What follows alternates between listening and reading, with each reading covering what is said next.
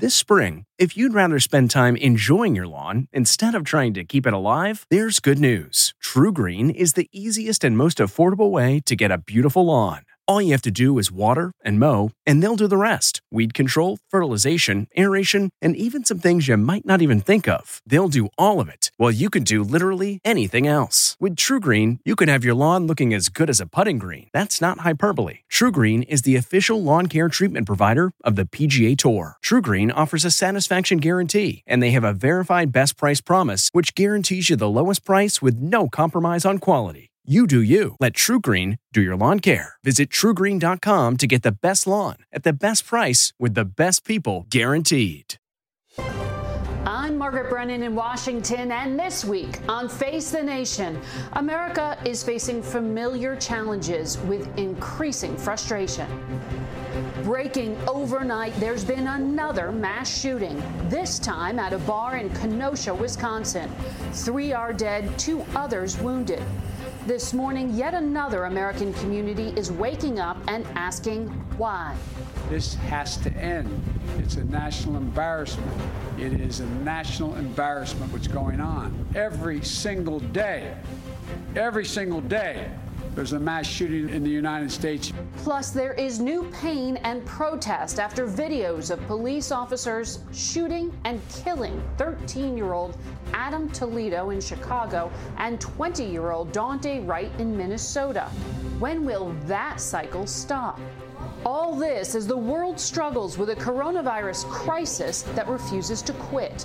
Cases and hospitalizations are on the rise again, and a key COVID shot is paused, increasing anxiety over vaccine safety. We are at a crossroads right now.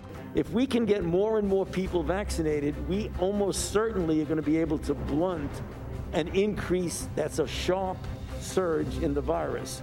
We'll talk with Dr. Anthony Fauci and former FDA Commissioner Dr. Scott Gottlieb. And as we approach Earth Day, 2 special conversations as the world unites to fight climate change. We'll talk with French President Emmanuel Macron and the U.S. Ambassador to the United Nations, Linda Thomas Greenfield, about that, plus the refugee crisis and new conflicts with Russia. It's all just ahead on Face the Nation.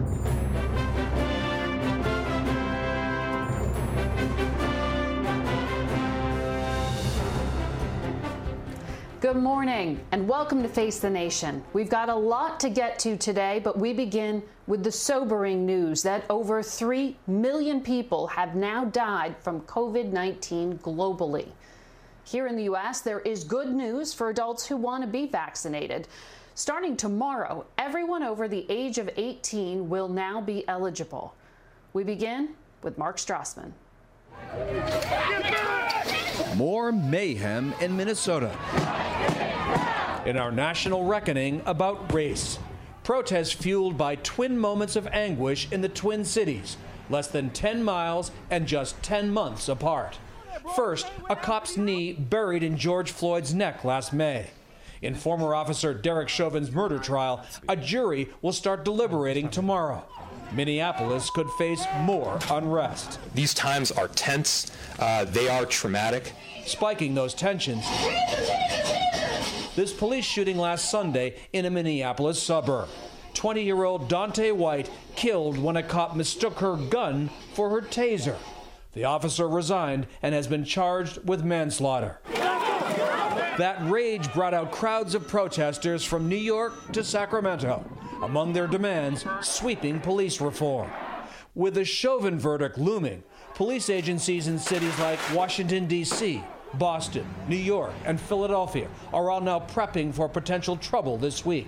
Many other Americans are unnerved by something else, the lingering COVID threat. In many places, the virus is spiking again.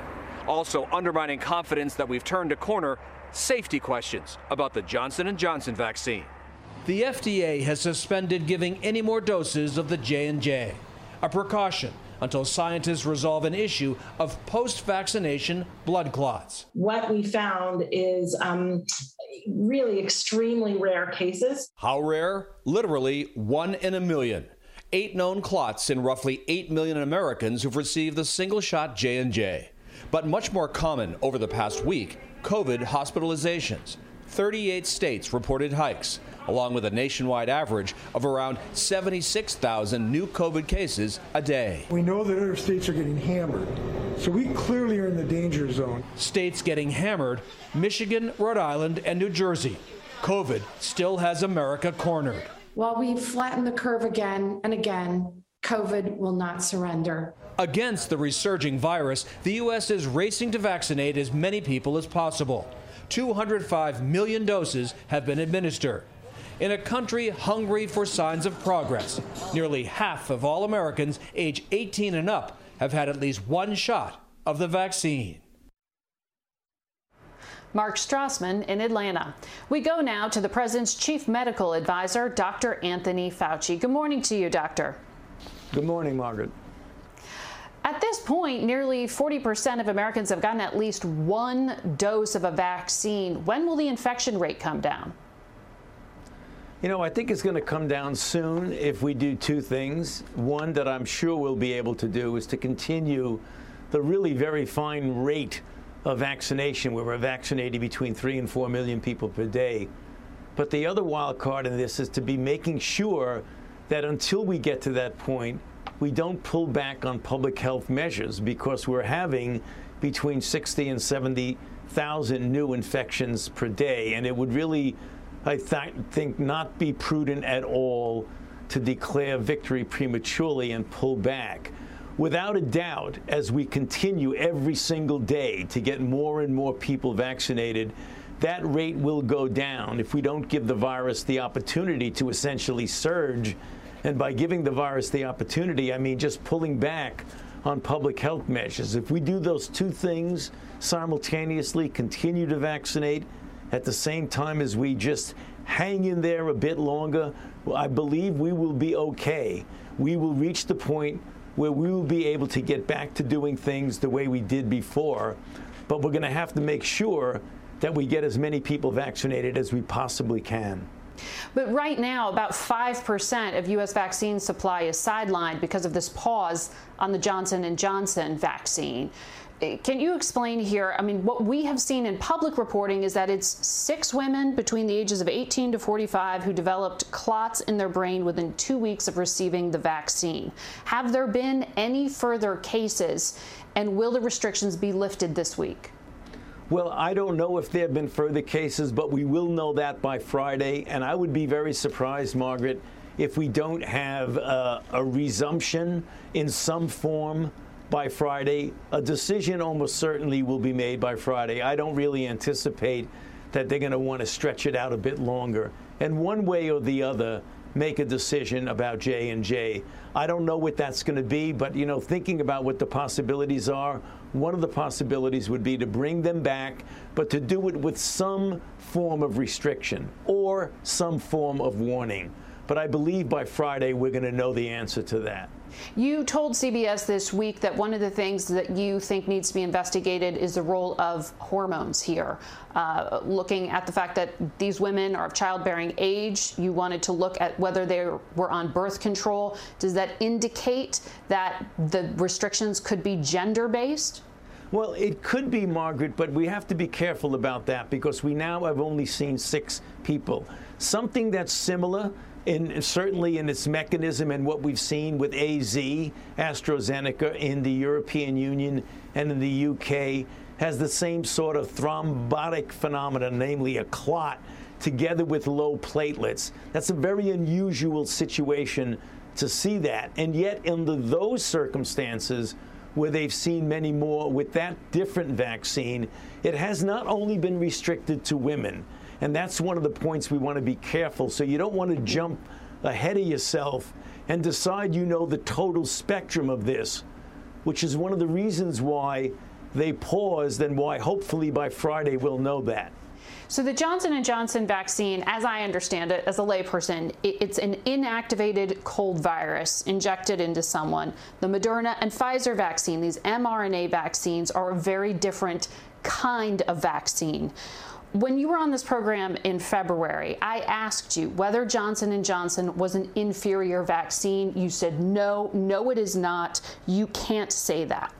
Do you still believe that? Right. Yeah, from a standpoint of efficacy, no doubt we're dealing with 3 highly efficacious vaccines. The issue of safety now is being examined, and as we mentioned just a moment ago, we'll know a lot more about that by Friday. But the one thing we should emphasize when you're dealing with safety, people should not extrapolate a pause with one vaccine to the other vaccines. For example, the same surveillance system that picked up the 6 women in the J&J was the same surveillance system that the CDC and the FDA uses with the Moderna product and with the Pfizer product. And thus far, there have been no red flags of that, even though, tens and tens and tens of millions of people have been vaccinated with those vaccines. So one of the things you can take away from all of this is that when the surveillance system, the CDC and the FDA say that something is safe, you can be sure that it's safe. The CDC director was on this program in February and said at that time that there were other vaccines being looked at, either to deal with different strains, as she put it, or booster vaccines. Do we know yet which one's needed, and when should Americans expect to have to go out and get a booster? We're going to find that out soon, Margaret, because you determine whether a booster is needed to the particular virus that you're dealing with, like the standard virus. If you get a level of immunity, which is measured generally by antibodies, it's a correlate of immunity. When that level starts to fade down to a certain critical level, then it's a good indication you'll need a boost. Or if you start to see breakthrough infections, either with the original virus or with a variant. And if it's with the variant, even though a person's vaccinated, you might want to boost with a variant-specific boost as opposed to just a boost to the regular.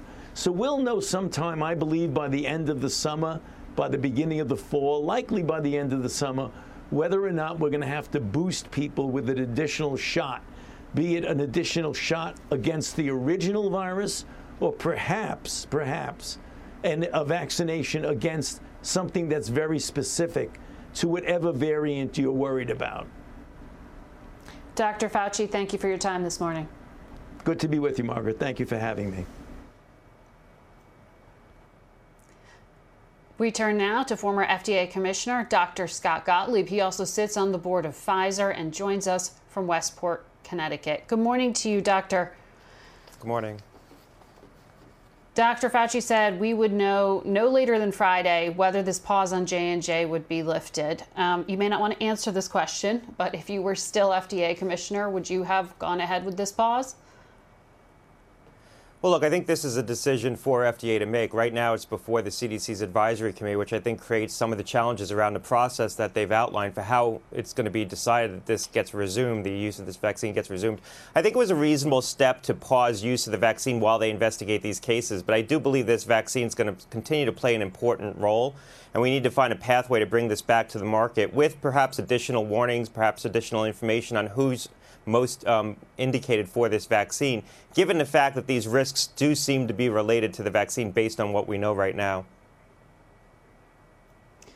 When you say restrictions, you mean certain age groups or certain genders?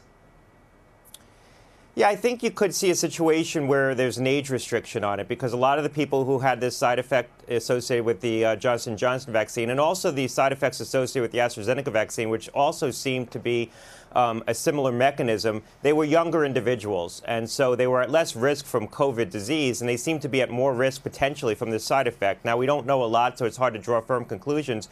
But based on what we know, that's the pattern that's emerging. So you might see a situation where the vaccine does get reserved for use in older individuals who are both potentially at lower risk of this side effect and also at higher risk of a bad outcome from COVID. That's one possibility in terms of how the FDA would bring this back. The other possibility is they just bring it back with additional warnings and advice to doctors and patients on what to be alert for, so that if these cases do emerge, you can get patients into treatment more immediately and hopefully head off a bad outcome. So starting this coming week, the vaccine is supposed to be available to all adults. When you were last with us, you said we were about to see more supply of vaccine than demand. Does that equation change now that 5% of the vaccine's off the market? Or does any part of this J&J complication change your forecast?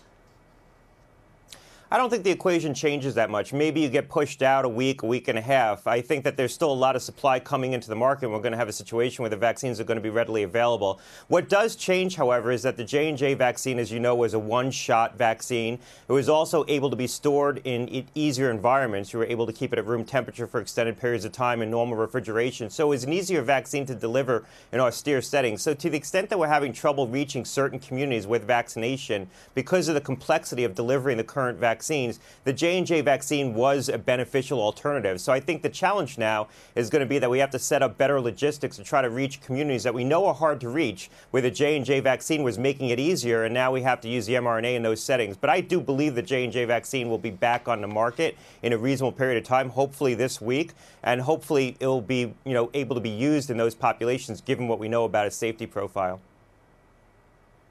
You said on this program back in February that you expected booster shots to be needed from, Moderna and from Pfizer. Both companies confirmed that this week. So what else do you know about what they're developing? Does this need to be a new kind of vaccine, or is it the same version of the same old shot, just a third dose?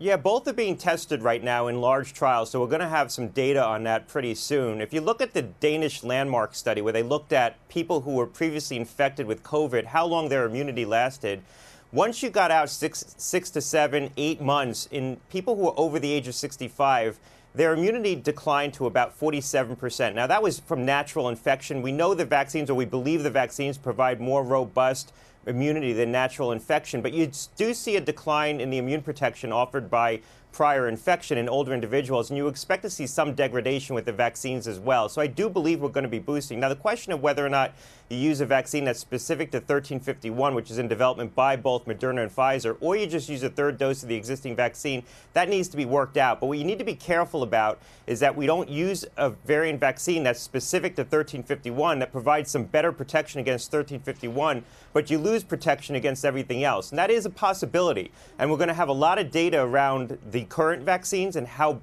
they protect against the current variants. All we'll have really about the 1351 variant is how it protects against 1351. We won't have as much data, so I think this is going to be a challenging decision.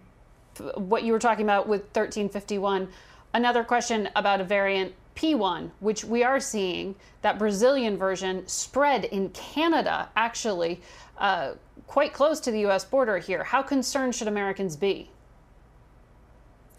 Well, look, I think we need to be concerned about P1. I think we need to be concerned about the variant that's spreading in India as well, which has 2 mutations in it, the mutation 484K mutation that's found in P1 and also the mutation that's found in that Los Angeles variant. So these variants are concerning. Right now, the prevalence of them isn't high enough in the United States that I think they're going to take off this summer. So I don't think they're a near-term risk. I think they're a risk as we head into the fall and the winter that one of these new variants could become the predominant strain. Now, that said, B117 right now is the most prevalent strain, and there's some people who believe that B117 is going to partially crowd out those other variants, and so it might be harder for those variants to spread here in the U.S. All right, Dr. Gottlieb, it's always great talking to you. Thanks for your time today. Thanks a lot. We'll be back in a minute with French President Emmanuel Macron. This episode is brought in part to you by Audible, your go-to destination for thrilling audio entertainment. Whether you're looking for a hair-raising experience to enjoy while you're on the move or eager to dive into sinister and shocking tales, Audible has an exclusive collection of thrillers from best-selling authors that will keep you on the edge of your seat. Like James Patterson's first audio-only thriller, The Coldest Case. Experience stories like never before, where every chilling detail is brought to life by captivating sound design. Plus, as an Audible member, choose one title a month to make yours forever. And now, new members can try Audible free for 30 days. Just visit audible.com/WonderyPod or text WonderyPod to 500-500. That's audible.com/WonderyPod or text WonderyPod to 500-500. France's COVID death toll just reached 100,000, and the country is currently in its third national lockdown. We spoke with French President Emmanuel Macron from the Élysée Palace in Paris earlier and asked when those restrictions will be lifted in France and when Americans can travel there again. We will progressively lift the restrictions at the beginning of May, which means that we will organize indeed summertime with our professionals in France for French, European citizens, but as well for American citizens. So we are working hard to propose a very concrete solution, especially for US citizens who are vaccinated, so with a special pass, I would say. Have you worked that out with the White House? Yes, we started to discuss that. Now our ministers in charge are finalizing the technical discussions. In terms of method, in fact, we are building a European certificate to facilitate the travels after these restrictions between the different European countries with testing and vaccination. And the idea indeed is altogether to offer that to the American citizen when they decided to vaccinate or with a PCR test being negative. So the idea is indeed to always control the virus, to maximize the vaccination, and to progressively lift the restrictions. Mr. President, the European Union has been slow, as you know. That has hurt your country in rolling out these vaccines. Given that you need vaccines right now, are you going to buy Russia's Sputnik vaccine to make up for the shortfall? Because of the fact that we accelerated production in Europe, we are definitely catching up, and we will be in a situation to meet our targets with what we have now. There a few member states decided to have discussion with Sputnik, but we have a very few simple principles. First, if there is no recognition of a vaccine by our European sanitary authorities, there is no way to use this vaccine on our soil. And at this stage, the Russian vaccine is not recognized by our authorities. So I don't think that the Russian vaccine today is a solution to an acceleration, because it will take time to have the authorization of the European agency, and it will take time to produce on our continent such a vaccine. When will you give away that 5% of vaccine doses that you say rich countries like yours should give to poorer countries? If we don't vaccinate in these countries, there is no way to get rid of the virus. Because if we leave these countries being contaminated by COVID-19 in South and Latin America, in Africa, you will have more and more people being contaminated. You will have new variants, and they will come back in our countries. So I think this is not efficient just to be focused on a rich country. So 1 year ago, we launched this initiative. This is to help them to vaccinate, and this is to help them basically as well to precisely improve their health system, because this is as important as vaccination, diagnostics, and treatments. We started to do so. Now we have to accelerate.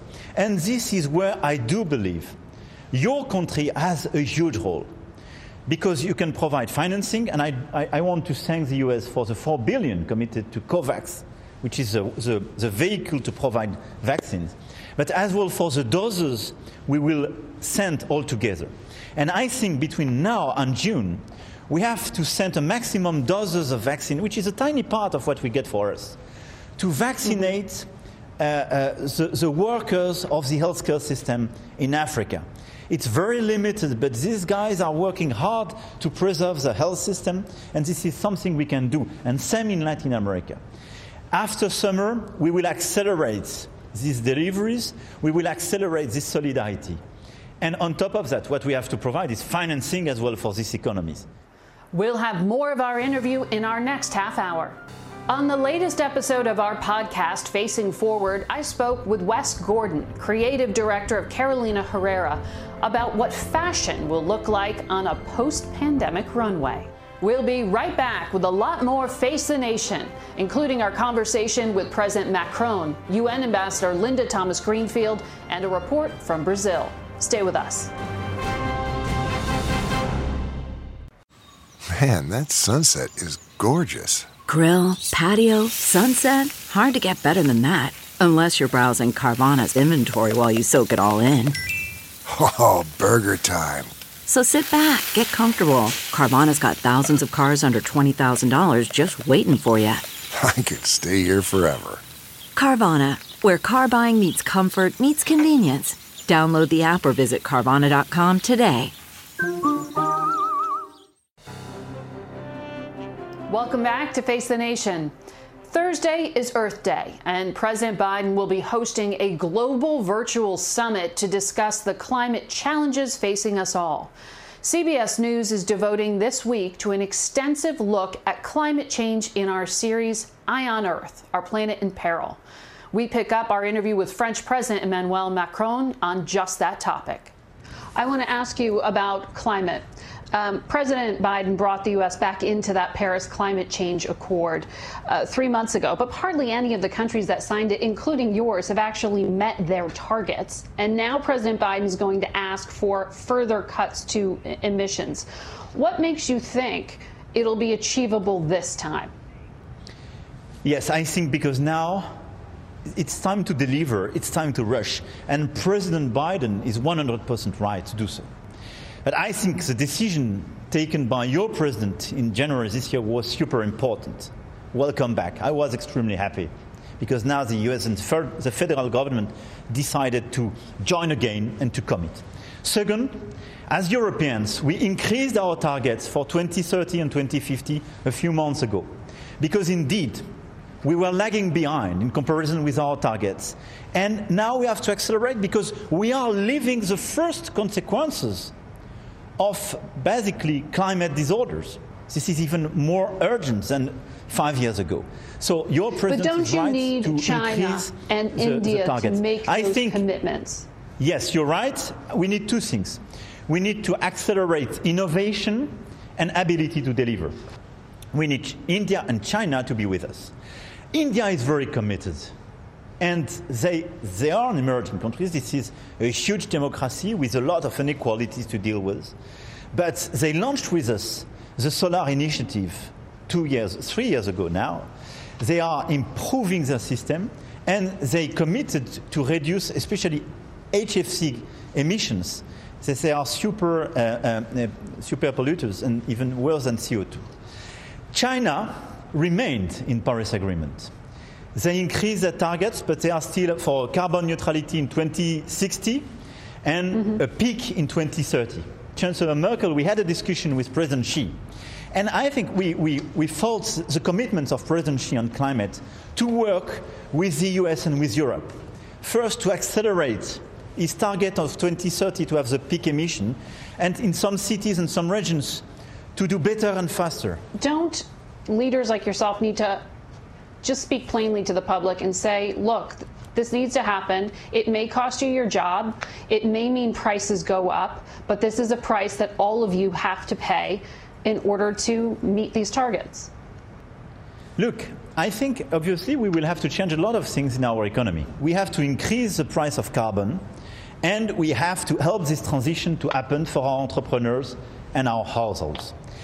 If you go to the White House or the Élysée Palace to say, now guys, you will have to adapt yourself, you will pay a much higher price and so on, I can tell you, you will increase social inequalities. I did such a mistake, I have to say, and I can tell you in 2018, because we underestimate the impact on middle classes. So you have to accompany people, and we have to accept for a few years to invest public money in these transitions, to help innovation and diffusion of this innovation. You have to accept to change business models and behavior of investors to finance green investments and to penalize those who don't make this move.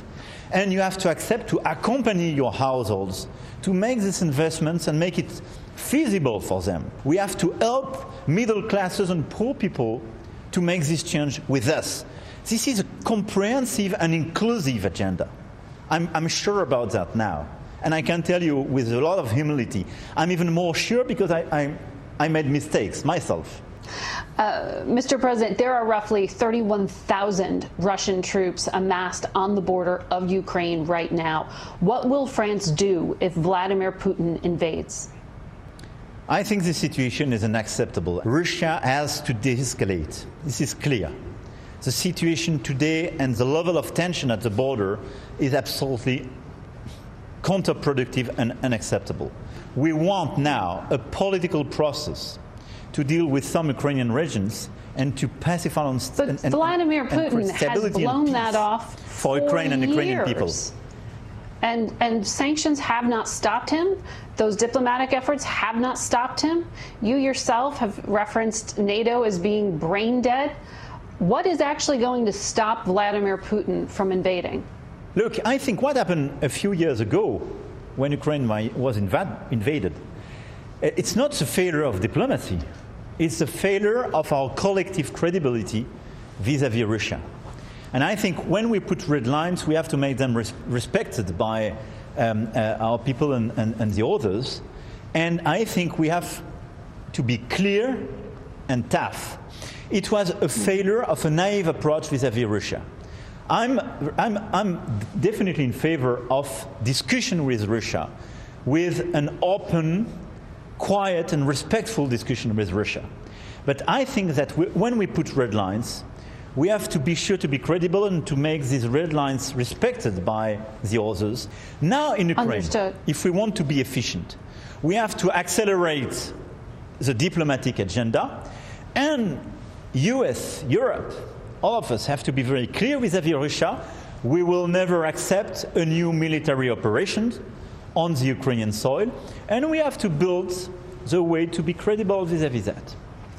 Do you think that what President Biden did with sanctions will make any difference to Vladimir Putin this time? Will it stop him?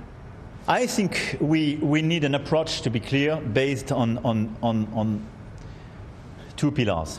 One, dialogue, and I fully share as well the willingness of your president to dialogue, and I'm sure that President Putin can be ready to reopen dialogue. But if we want a better system in terms of arms control, if we want to stabilize a lot of existing crises in the world today, we need an open and frank dialogue with Russia. On the other side, will you sanction we have Russia to be if he clear invades? when we are not aligned. And I think after an unacceptable behavior, indeed we have to sanction. This is what we did after Ukraine, or after a series of crises which happened. And I think we have to define clear red lines with Russia. This is the only way to be credible. I think that sanctions are not sufficient in themselves, but sanctions are part of the package. Mr. President, I'm being told that we are running out of time, but I want to thank you for your time today. Thank you very much. No, I was happy to have the opportunity to answer your questions. And I would just want to pass a very clear and simple message. I think we are, all of us, in the middle of a terrible crisis and a lot of fears. COVID-19, climate change, and so on, and security, inequalities, and so on. I do believe that our common values, I do believe that our strong faith in open and liberal democracies is the best way to address these challenges. We will have to invent a new model. We will have to regulate this capitalism.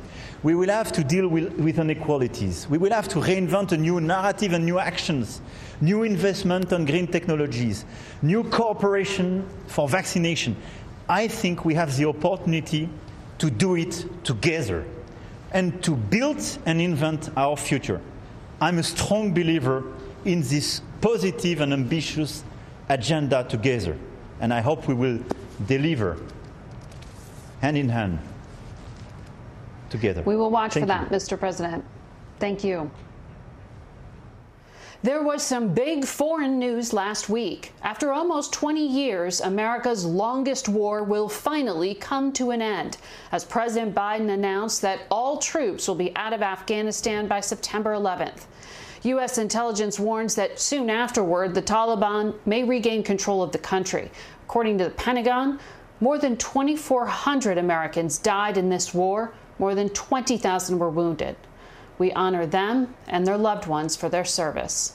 We spoke with President Biden's ambassador to the United Nations, Linda Thomas-Greenfield, earlier, and we asked about the upcoming climate summit, where the president is expected to press world leaders to make further pledges on cutting emissions. What new pledges has the U.S. secured? And without India and China on board, isn't this going to be a bust? I don't think it's going to be a bust. In fact, I think this is an opportunity for us to hear from other countries what new commitments they intend to make. We intend to encourage them to up their game and to openly express in this forum what they intend to do to deal with climate change. And we hope that India and China will join us.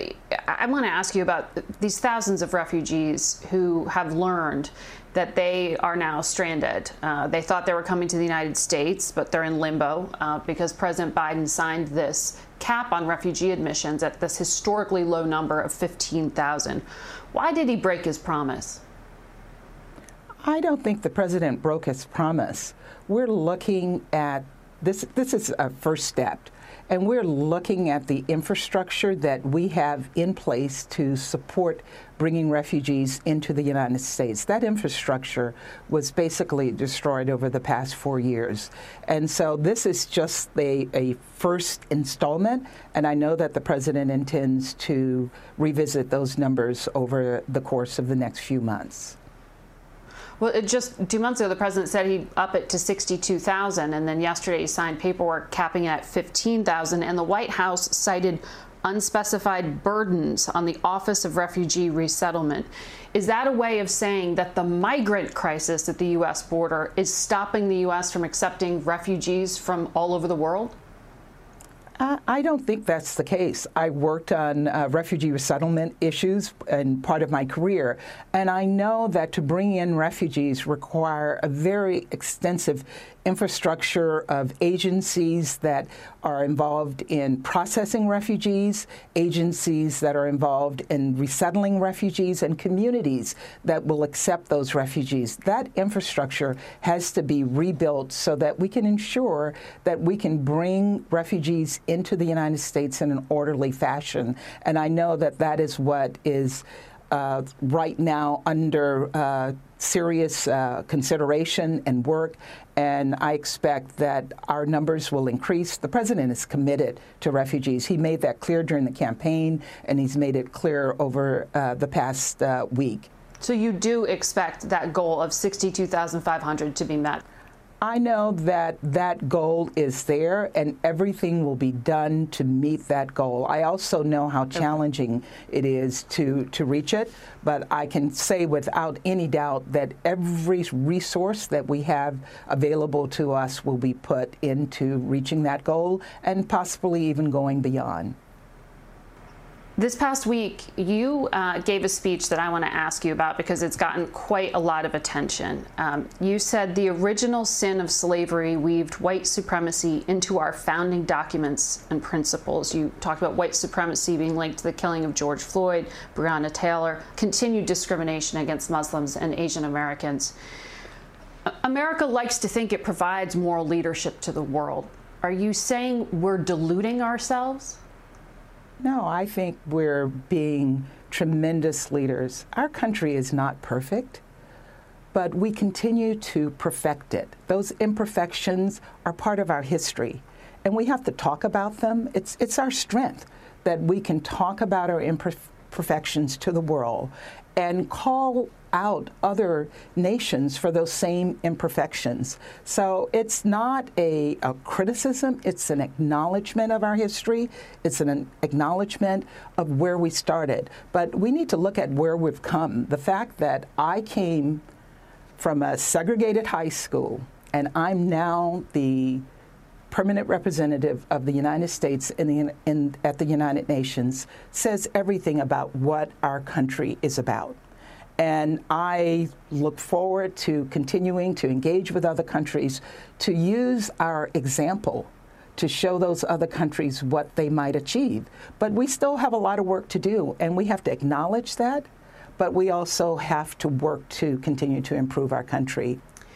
But it is precisely because of the role you have as a cabinet member that it drew so much criticism. I mean, the Wall Street Journal editorial board called you the ambassador of Blame America First, saying it sounded like you were reciting Chinese propaganda about America, and that you believe your job is to bring critical race theory to the world with a focus on criticizing your own country. To be clear, were you comparing bigotry in America to mass atrocities carried out against minorities around the world? I was acknowledging what is a fact in the United States. Racism does exist in this country. And I think it was a powerful message. Imagine any other country doing that. Our country, the uniqueness of our country is that we can self-criticize and we can move forward. And our values are clear. And the purpose of that speech was to lay out our values, but also acknowledge our imperfections and acknowledge that we are moving forward. I don't think you will see a Chinese Uyghur getting on the national stage acknowledging China's issues with human rights. I'm not comparing our situation. I'm acknowledging that we've come a long way, and I'm very proud of what we have been able to achieve, but I'm realistic about what we have to do moving forward. And I think if we are going to be a voice around the globe for raising issues of human rights, we cannot whitewash our own issues in our own country. Ambassador, I really want to ask you about Tigray. You said this week to the UN Security Council, do African lives not matter as much as those experiencing conflict in other countries? You were challenging them because of the systemic rape, the gang rapes that are being carried out against young girls in Tigray, in this conflict area in Ethiopia and Eritrea. This has been well documented. It's been called ethnic cleansing by the United States. Why haven't we heard from President Biden and Vice President Harris about this concern? What is the U.S. doing? Well, I think you have heard from President Biden because you've heard from me and you've heard from Secretary Blinken. President Biden has engaged with the Ethiopian government. Secretary Blinken has engaged with the Ethiopian government. President Biden sent a presidential emissary, Senator Coons, to have discussions with the Ethiopian government and lay out our concerns about the horrific situation in Tigray. And as the U.S. representative on the Security Council, I thought it was important that the Security Council's voice also be added to the voices of concern about the situation there. We have seen well, you're clearly those saying what's being done is not enough.